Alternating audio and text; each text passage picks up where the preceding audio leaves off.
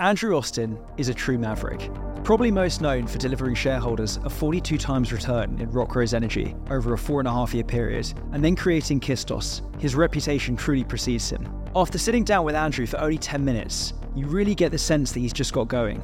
This is going to be a hell of an episode, so sit back, relax, and we hope you enjoy. Getting money. One for the money. $350 Swiss.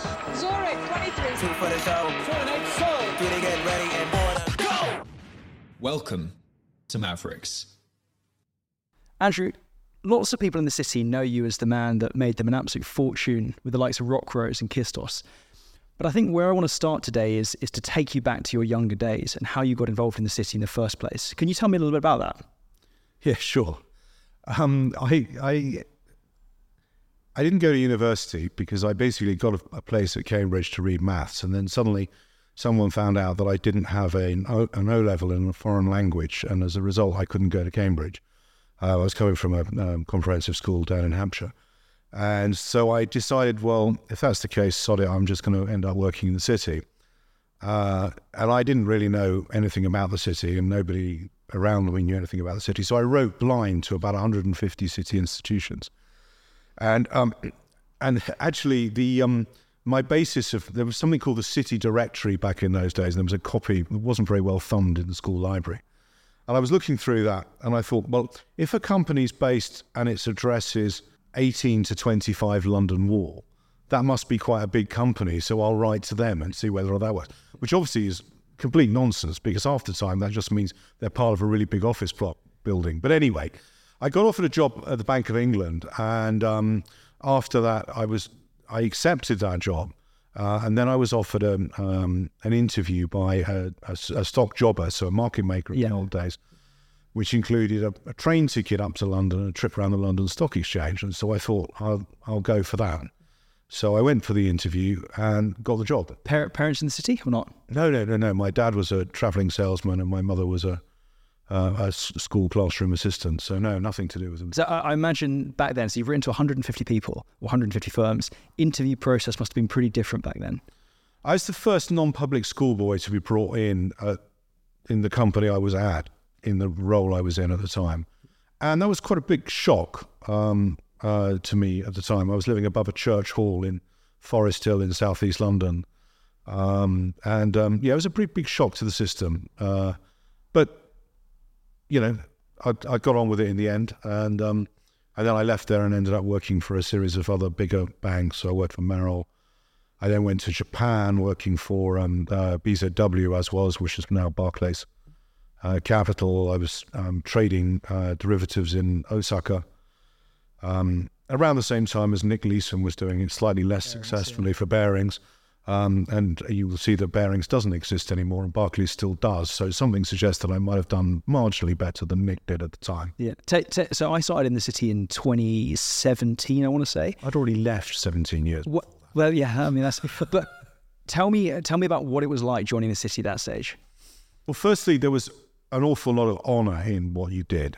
So the whole, we didn't have tape lines or anything like that. It was, my word is my bond.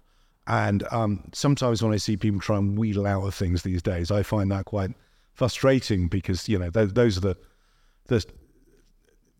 the codes that we all grew up with.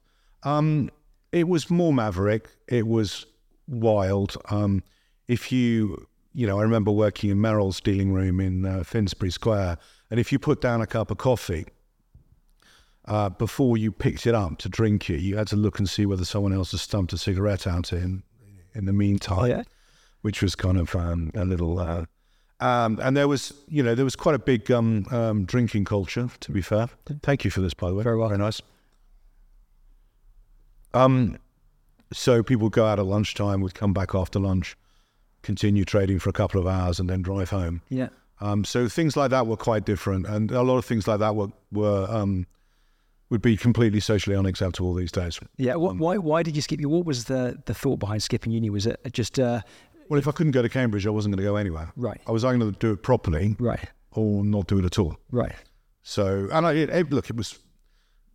that's the arrogance of youth in part, but it was the right thing to have done. You say that one of our other guests has said something kind of similar. He didn't go to uni, and he was saying that he doesn't totally see the merit in spending 4 years, at a kind of a non, I don't know, A-class uni, coming out with 80 grand of debt or whatever it is, going in as a some kind of clerk at an investment bank or whatever, having no experience and feeling pretty miserable about things. Do you think there's something to be said for that? Did you look back and go, I wish I went to uni, or not really? I think I'd have probably got laid a lot more if I'd gone to university, to be fair. I'm not sure that's the answer you were looking for. All of my children now have all gone to university, except for the ones 14. I've recommended to them. I don't think the same level of mobility that I had back in 1984 is necessarily possible now. 1983 is necessarily possible now. I don't think that is as easily done. So I think it's harder for people to sit there and just write blind emails. You turned around to me. One of your questions was, did either of your parents work in the city? No, they didn't. And no, I didn't have an uncle who was able to call someone up, or a godfather who called someone up. And, and I think to just do it entirely on merit, entirely on where you stood, in terms of getting those connections to initially get your feet through the door, I think that's much harder now than it was. So unfortunately, I think you probably do need to go to university. And I also think people grow up a little bit later in life now than they did when we were younger. And you have a piece of yellow paper in your office, and you have written on it from when you were kind of roughly 7 years old. And it says, prospecting for oil is a pricey business, so you have to be very well organized and scientific in your approach. Now, for a 7-year-old, that's a pretty remarkable thing to say. So why investment banking? Why? Firstly, I wasn't 7; I was 11 when I did that, to be fair. So I think you're overestimating my talent. As a 7-year-old, I was 11. I don't know. It was just an exciting thing to do at the time. I loved the buzz of working on the floor of the exchange. The floor of the exchange was an unbelievable place to be, and a really interesting place to grow up, as were trading rooms. Through those days, I walk into people's trading rooms now, and it's all quiet, and everyone's messaging each other, and trading off the back of dark pools and all this sort of thing. And I think, where's the shouting and swearing and all that sort of thing that used to go open cry kind of. It's just the exchange. I was never on life, so I'm never on a full open cry market. But it was still verbal, making prices. Price and size, etc., etc. So 16 years in kind of traditional finance, investment banking across the world. What was the first step into becoming an operator? The first step into energy, really, and leaving the city was in around 2000. My last job in the city was I ran Credit Anstalt Investment Bank in London, so I was general manager for that. And I spent a lot of time traveling across Central and Eastern Europe. And so I was, everywhere from the Balkans to the Baltics and into Russia on a weekly basis. And I had 2 young children, and I just was flying too much, and I wasn't at home. And I sort of had enough of it. And I think I averaged for 2 years 6 flights a week. So that was pretty soul destroying. So I just thought, this is enough of this.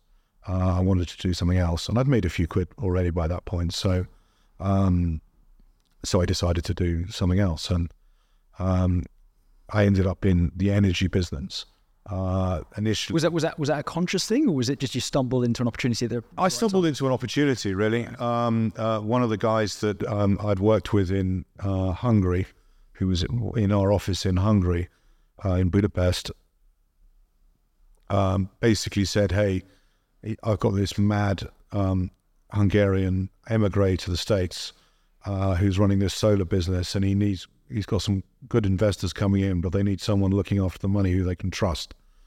And so we went and did that job for a while. This is here or the US? No, it was in the US. Well, it was based in New York. Yeah. But the factory and most of the production was out in California. Listed business or private? No, it was private. It was private, and we had an interesting board. We had Clinton's energy secretary on the board and things like that. But the guy that ran it was a lunatic, and in the end, I had to lead all the same investors back out of the business about 2 years later. I mean, that must be a massive jump from 16 years in fairly large structured businesses.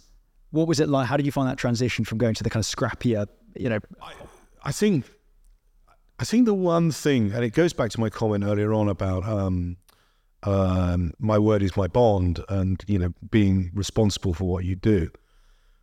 If you're in a bank and you carry out a piece of business and you invoice someone or you sell someone some stock, you expect it to be paid. If you are running a proper business, you suddenly realize that everything is about cash flow. Everything is about cash flow.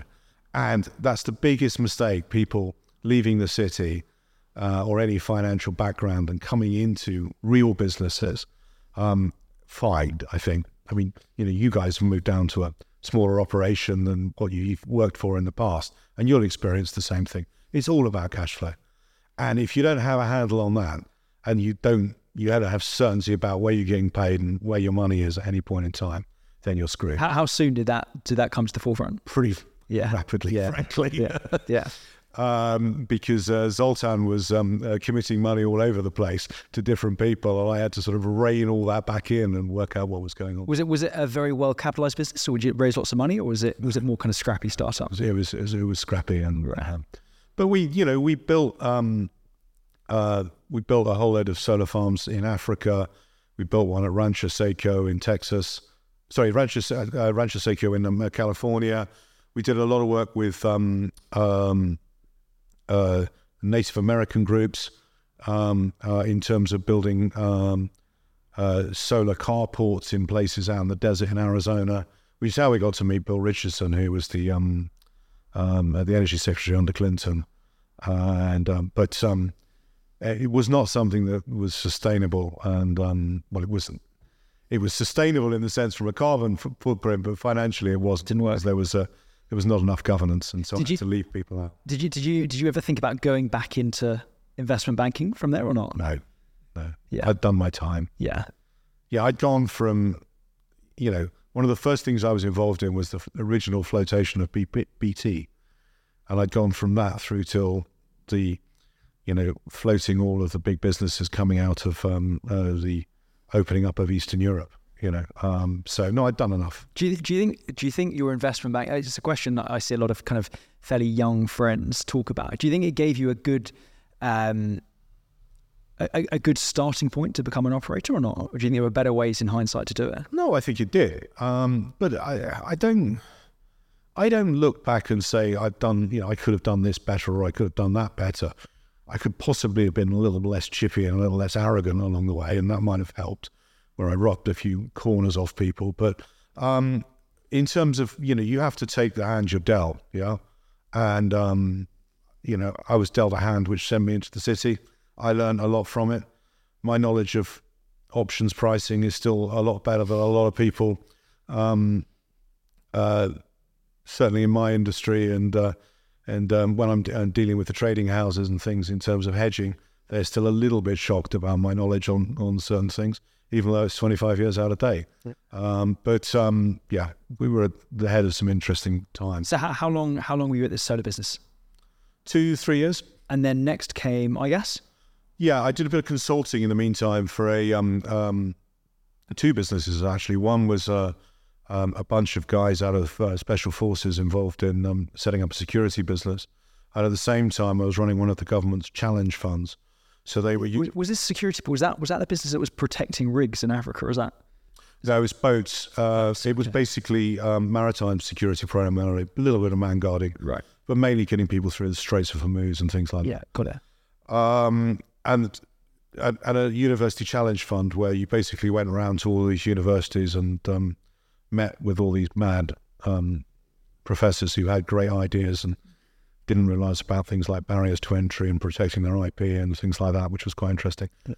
And they'd always take me into the senior common room and buy me a glass of wine, and then get really shocked when the guy that was deciding whether or not their idea got financed or not hadn't actually been to university himself. That kind of amused them a little bit. So then how did iGas come up then?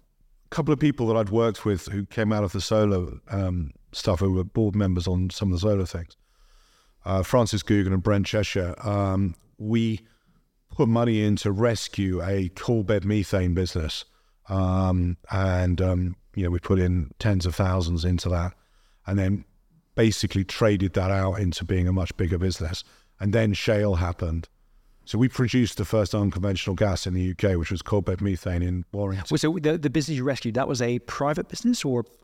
It was funded by private equity at the time. Right. And one of the board members had died, another one had been offered another job in Australia, and it just sort of was falling apart, and effectively it was going to go into receivership. And Francis was one of the directors of the previous company and didn't want it to go bust, and so we put in enough money to save it and then turned it around. And then we reversed it into a listed shell. Mm-hmm. And then we basically kept growing that through acquisition. So in a similar way, really, to what we did with Rockrose subsequently, where we initially bought some assets and then bought more assets, and then the whole shale gas thing happened at the same time. And, while we had all this coal bed methane, effectively a sexier girl had walked into the room in the shape of shale. And so that was quite an interesting ride in and of itself. So iGas would have been probably your first experience really in the face of kind of UK public markets. Yeah. But obviously, because of my banking career, I'd been dealing with a lot of listed companies. I'd listed a lot of companies. So, dealing with my first admission document wasn't exactly... I was just sitting a different side of the table to where I was used to sitting. Yeah. So it was fine. So iGas for 10-ish years? 2000 probably 10 years from when we started it. We were all working without salaries and stuff like that. It floated in 2007, right, the end of 2007, and I left in May 2015. And, right, so 2007, 2015, then probably the reason that a lot of kind of private investors certainly know you was the start of Rockrose. Tell me about that. How did that come from the end of iGas? Why did you step down from iGas?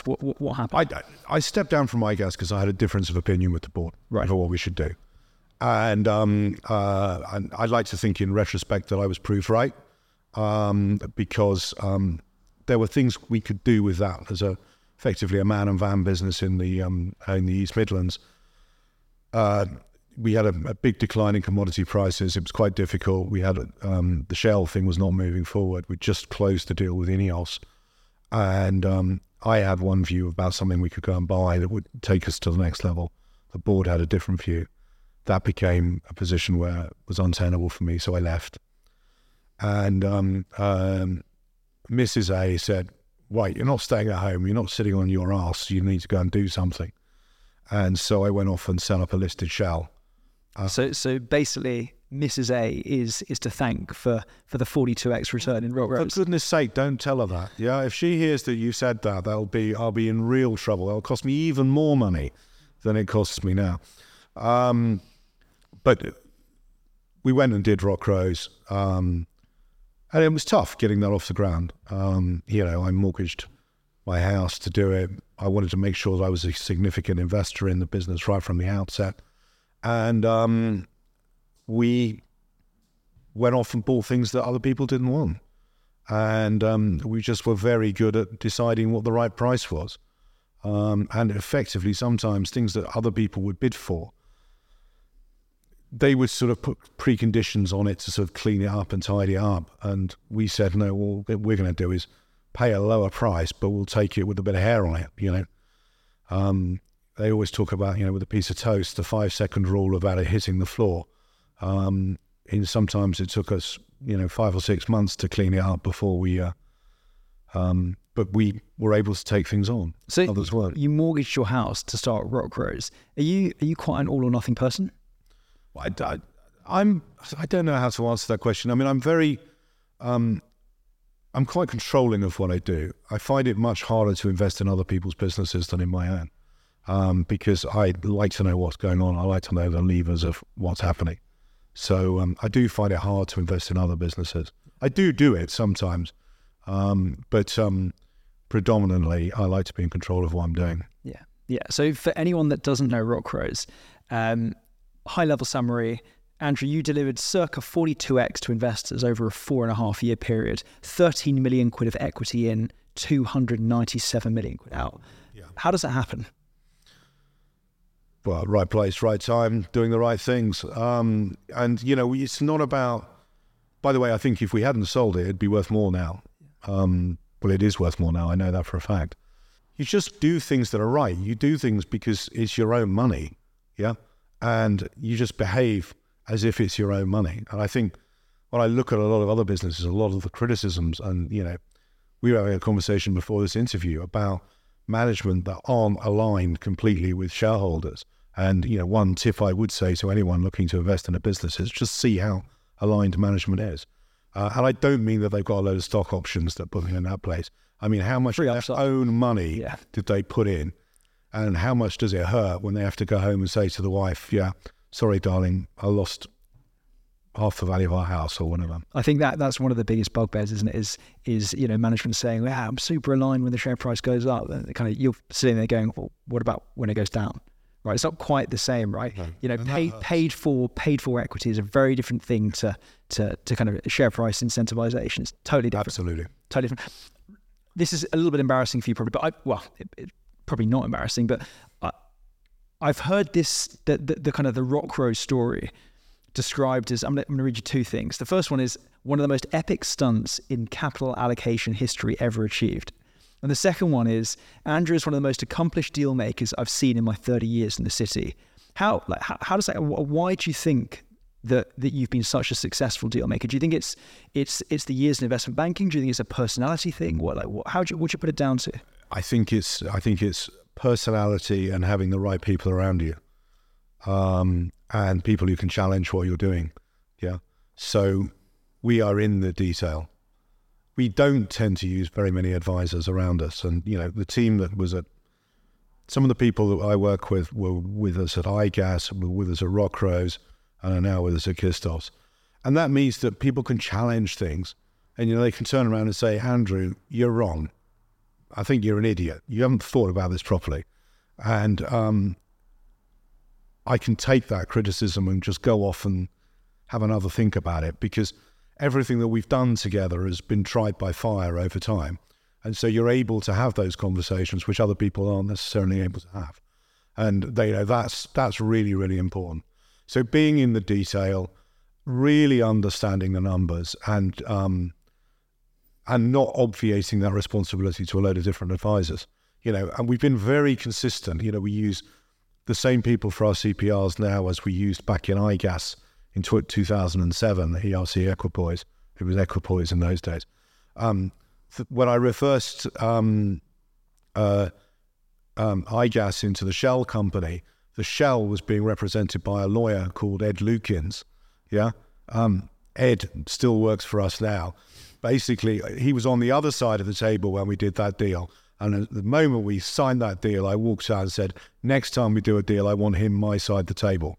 And he's still our side of the table. So we've just got a very consistent line of people who we trust and work with, and we are in the detail. You were getting involved in the North Sea when a lot of the big majors were leaving. Are you is it a kind of a character trait? Are you happy to go against the grain? Well, I think that's where you get the best deals done, right? I mean, part of the reason that we set up Rockrose was because we could see a changing of the guard happening. And in that, there were opportunities. So the first ones were with the Japanese. Japanese were more irritated than most people realized about Brexit. And they wanted very clean exits from the North Sea. And that gave us some early opportunities with Idemitsu and Sojitz and some things that we put into the first stage of Rockrose. And then you had other bigger companies, for instance, Marathon leaving, which was one of our bigger and more complex transactions. And that provided an opportunity. Was it competitive bidding for these assets or not? The two Japanese ones weren't competitive because they didn't want the glare of publicity, frankly.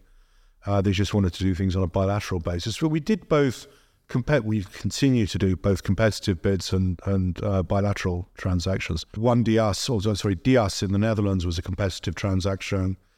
Marathon was a competitive transaction. But again, it goes back to what I was saying earlier on, that a number of people would sort of say, I'll buy Marathon, but I don't want this bit or I don't want that bit, or can I leave behind a bit of decommissioning or whatever. And we became quite deft at working out what those extra bits that other people felt added complexity were worth, or the size of the liability. So, for instance, Marathon had a defined benefit pension scheme, which was in deficit. And so we had to learn everything about the valuation of defined benefit pension schemes and work out how much we had to price in to be able to take this on. So if I find myself sitting at a dinner party next to an actuary, I am quite familiar on all of the jargon associated with defined benefit pension schemes. And I can tell you, sitting in front of the pensions regulator, having 3 or 4 interviews about whether or not you are going to look after the pensioners or not is it's quite intense. Yeah, I'm not surprised. Tell me a little bit about, you are obviously massively aligned to shareholders with Rockfroze, as you are with Kistos. Tell me a little bit about 2020 when we saw, negative oil prices, massive, fear amongst pretty much everything, share price halving. How does that feel? Well, it felt pretty rough, but the irony was that just before COVID hit, we'd started a dialogue with Viaro, and we continued that dialogue through COVID, and so we sold Rockfroze in the middle of COVID with one physical meeting of advisors, etc., which was in the garden of my house, and we literally had different breakout groups under different trees, and hand sanitizers and blah blah blah, and that's how we did the deal. So we did the whole thing virtually, other than that one face-to-face meeting. Yeah, with all advisors together. So Rockfroze sold in 2020 for 2020 for 248 million. Is that right? But we'd already paid dividends and bought back a lot of shares in the meantime. Right, and you owned at sale circa how much? Well, 28%. 28% of the business. Okay, 20% of it. So, I mean, that's fairly remarkable. If you don't mind me asking, what does it feel like on completion of sale? Your life, I imagine, massively changes. 60, 70 million quid, comes... More than that, actually. How does that feel? You wake up, the next morning. How does that feel? Any deal you do, whether you're buying or selling, is always hollow afterwards. Right. The day after you've done it or where you've signed the thing, right, it's just always hollow. Yeah. Because suddenly the phone's not ringing. Nothing's happening. Yeah.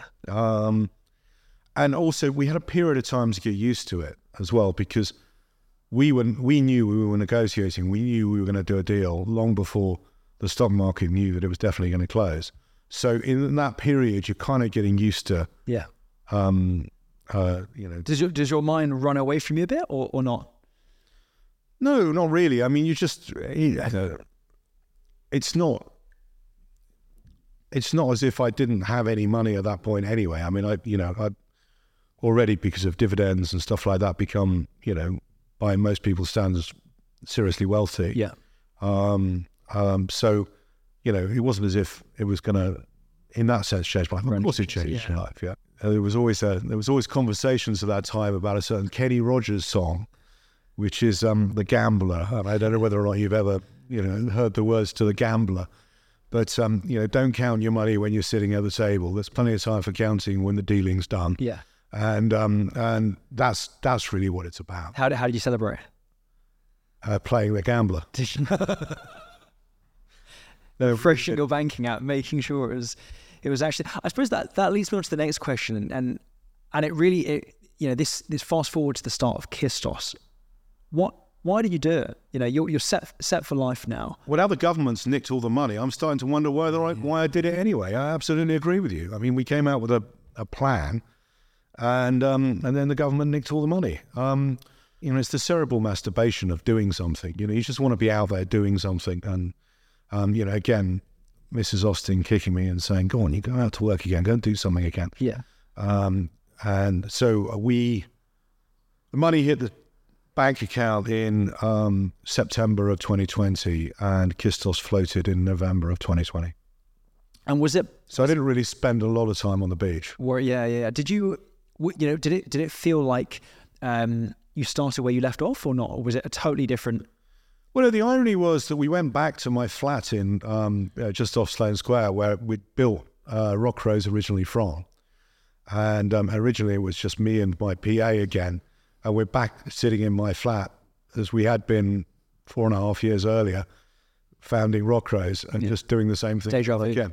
I mean, it was an awful lot easier raising the money for Kistos than it was for Rock Rose, I can tell you, because of the track record by that point. Yeah, I read again something, doing research for this podcast. I read again that if someone had invested in the Rock Rose IPO and had not sold anything to the Rock Rose sale, and then reinvested again all of that money in the Kistos IPO, they were currently be sat circa 120, 130 times up on their money. I mean, that's it's 42 times three. Yeah. Remarkable. 120 times your money, yeah. Totally remarkable. I've heard you say something before in an interview about legacy. I think what you said was something along the lines of, I want to go back from work, having done something my children would be proud of. Is Kistos legacy for you or not? No, I think there are still things to do. And that's why we do. There are other things I've been looking at in the background at the moment, either to do in Kistos or alongside that. So privately, I've made several investments in electric vehicles. Sustainable aviation fuel is something that I think there's a lot of opportunity in. I don't think the current incumbents that are listed at the moment are the right places to play that card, frankly, in terms of sustainable aviation fuel. With the things like that I think I could feel a little bit more better about than, we did make a move to gas from, the cleanness of Kistos versus the cleanness of Rock Rose is quite different. I mean, Rock Rose was clunky old kit, eking out dollars, whereas, having a platform that produces gas in the Netherlands and powered entirely by wind and solar is something you can feel a little bit more proud about. Yeah. But to be honest, making sure that my kids turn out right and giving the best guidance I can to them is something I can be proud of as well. Yeah. I've actually got two questions on that. The first one, and this is before we jump on to kind of current energy policy and whatever else, but the first one is around pivotal moments that you look back on now and go, damn, that was a massive moment. You maybe didn't appreciate it at the time. Well, I mean, obviously selling Rock Rose was a pivotal thing. I think it's more of a series of small steps, to be honest. Leaving iGas was pivotal. I mean, I felt my world had fallen apart at that point. And then a year, 18 months later, I'm up and running properly with a couple of acquisitions under my belt at Rock Rose, and it was okay. And actually, I was much more in control of my destiny. And so I think, it probably goes back to that point I said earlier on about being a bit of a control freak in terms of what you do. Yeah, totally. And if you had done, and this is specifically with Rock Rose and Kistos, if you had been building these businesses as private businesses, do you think that the path would have been different or not really? In both cases, we needed access to external capital. So whether you are dealing with a disproportionate number of institutional shareholders or whether you're dealing with one private equity holder, that's a different position. I guess I understood the listed markets a little bit more when I started because, we nearly, right back in the beginning, did a deal with iGas we had a term sheet ready to go to have that funded by a Japanese private equity firm. And it was me then that actually turned it into a listed company. And so I couldn't have done it entirely with my own money. I could have obviously done Kistos with my own money, but in Rock Rose, I couldn't have done it with my own money. I did need access to that 13 million of external capital, and a listed business was the right way to do that. And I think the timelines of, you've got to develop it with private equity. You've got to develop it, and you're going to have a sale within 3 to 5 years, et cetera, et cetera. and people forcing you to run a business so that it's available, ready for sale. I think that drives you on different motivations. Well, you need to be 50,000 barrels a day. You need to have 100 million barrels of reserves, etc., etc. If you sit there and say, all I really care about is making sure I've got value for my shareholders, and by the way, I'm one of the largest ones of them, you're much more likely to make the right decisions. Yeah, for sure. I want to read you back. I'm getting into a bit of a theme here, but I want to read you back something I've heard you say before, and in fact, someone wrote about you, and it says, Austin isn't shy to make the case for an industry he feels has been unfairly maligned. What do you think of the current state of UK oil and gas, and what do you think of the direction of travel? Well, I think that was probably written about me when I was in the shale gas industry. Yeah, I think it was. And obviously that's an opportunity that the country chose not to take. And I don't think that's going to come back. I think that ship has sailed, to be honest. I believed in that, and because I believed in it, and I had my own, world centered on doing that, I was prepared to make a case, even if it was unpopular. The current state of oil and gas in the UK, well, you've seen that we've now moved into Norway. I think the UK and the Dutch governments are making some very serious errors at the moment. And it's very, very hard to make the case for investing and continuing to invest in the UK. And the uncertainty that has been provided by the current administration, combined with the comments that are being made by the opposition, if you're a manager of a business, you can sit there and say, well, okay, I made the right decision at the time. Government changed its policy, and I'm sorry, we lost all the shareholders' money. If you're an owner, which I would like to consider myself as, and aligned with the other owners, you can't take that risk. And right now, there is not enough certainty to invest in this country. So yes, we'll do infill projects on the assets we existingly have, but it's really, unless something really compelling comes along, it's really hard to see how. I assume then that you think that popular politics now causes a much bigger problem later down the line. Yeah, so changing the taxation on oil and gas companies was a victimless crime. Yeah, the gas price is now lower than it was before the war in Ukraine, and we're being taxed at 75% in the UK, and 80-odd% in the Netherlands, and whatever. So we've gone from taking home 60 pence in the pound of every pound we earn. And a lot of people, I've tried this out in the pub a few times and said, how much tax do you think oil and gas companies pay? And they go, oh, it's a lot. I think it's probably sort of 35 or 40%. And you go, no, it's 75. And people don't know. And it's a victimless crime. And so people aren't investing. You're seeing it across the sector of a lack of investment. And that will only, and also the weighted average cost of capital in our sector has increased as well, because a lot of banks have pulled out of even lending into the sector. So your lines they're being replaced in part by the trading companies, the oil traders who are basically doing prepays and things like that. But that is just driving people to not invest.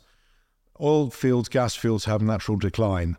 Yeah, if those fields continue to decline, either people are going to have to go to parts of the world where the carbon standards are much lower, and so you're going to have a much higher carbon footprint on what you're doing, and you're going to have to transport the stuff around the world, and you don't speak to energy security of supply. It's crazy, but that's certainly my view, and I feel like we're taking the kind of view that it's fine if it's not happening in my backyard.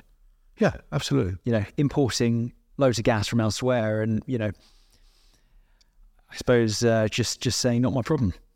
Yeah, but I'm from a generation when you used to have on the radio every week where the balance of payments was, and a lot of people these days don't even know what that means. And on energy, a lot of the changes that happened in the UK through the 1980s and early 1990s going from the 70s when the UK was a basket case through to, being a global force in by the end of the 90s. A lot of that came down to the success of the North Sea and the tax base that came out of the North Sea and the success of that business. And we forget that. And that changed things like balance of payments. It meant that we didn't have to keep borrowing foreign currency. And people forget it. Yeah. All memories. Andrew, if you don't mind me saying, you're much less, I don't know what the word is, polished, prim and proper than many oil and gas execs, or in fact, listed execs that we meet. And yet, I think it's probably also fair. Because I'm sitting here in trainers and a hoodie. Probably is that yeah, but like, the irony is that you're arguably much more successful than many of these execs as well, and ultimately much more aligned to shareholders than many of them as well. Where are you going with this? Is it a conscious thing, or is it just natural to you? I've always been a little bit different. Yeah. And right back earlier in this interview, I said to you, things I could have done better was probably knock a few corners off me a little bit earlier. I've always,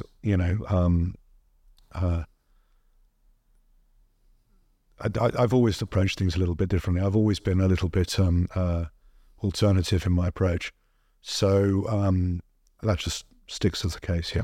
Yes, there was a time when I was wearing suits and ties and things like that. And yeah, I guess having been reasonably successful, it does give me the freedom to be a little bit more maverick now. And I'm a successful maverick. No one listens to him quite the same. Yeah, he was a successful maverick. Yeah, quite. But I suppose also you have been the figurehead for Rock Grows and Kistos, but I don't doubt that you have an amazing team of people behind you. Have those people followed you from iGas days? Tell me a little bit about them. Yeah, variously. So, Peter Mann, who's the CEO, he was at iGas. That was his first job in the oil and gas industry. Jamie Stevenson was also at iGas, came to Rock Grows, came to Kistos. That was his first job out of university. Jamie's one of the brightest youngsters I've ever come across. There are a series of people, Richard Slate was an analyst on the other side, worked at Rock Grows, then worked at Kistos. So again, then some of our board members as well, Julie Barlow was at one of the companies that iGas acquired, possibly the best person I've ever come across in terms of integrating businesses. Richard Benmore has been a mentor to me all the way through from when we did the first farming deal at iGas to Nexen. So, yeah, we've had a lot of the same people around. Either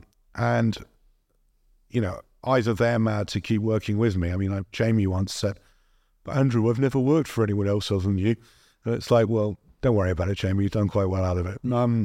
Yeah, it's not all about me. It's about having people you can work with and you can leverage off and learn from and be challenged by. Probably being challenged by is the most important part of that.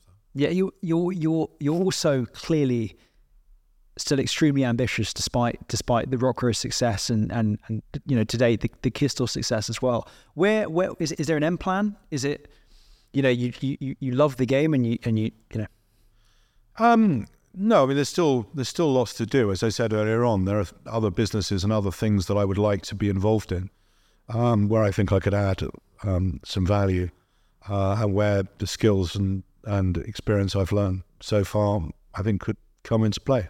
Will we see Andrew Austin in a public market environment outside of oil and gas or not? You could do, yeah. Yeah, you could do. That's exciting.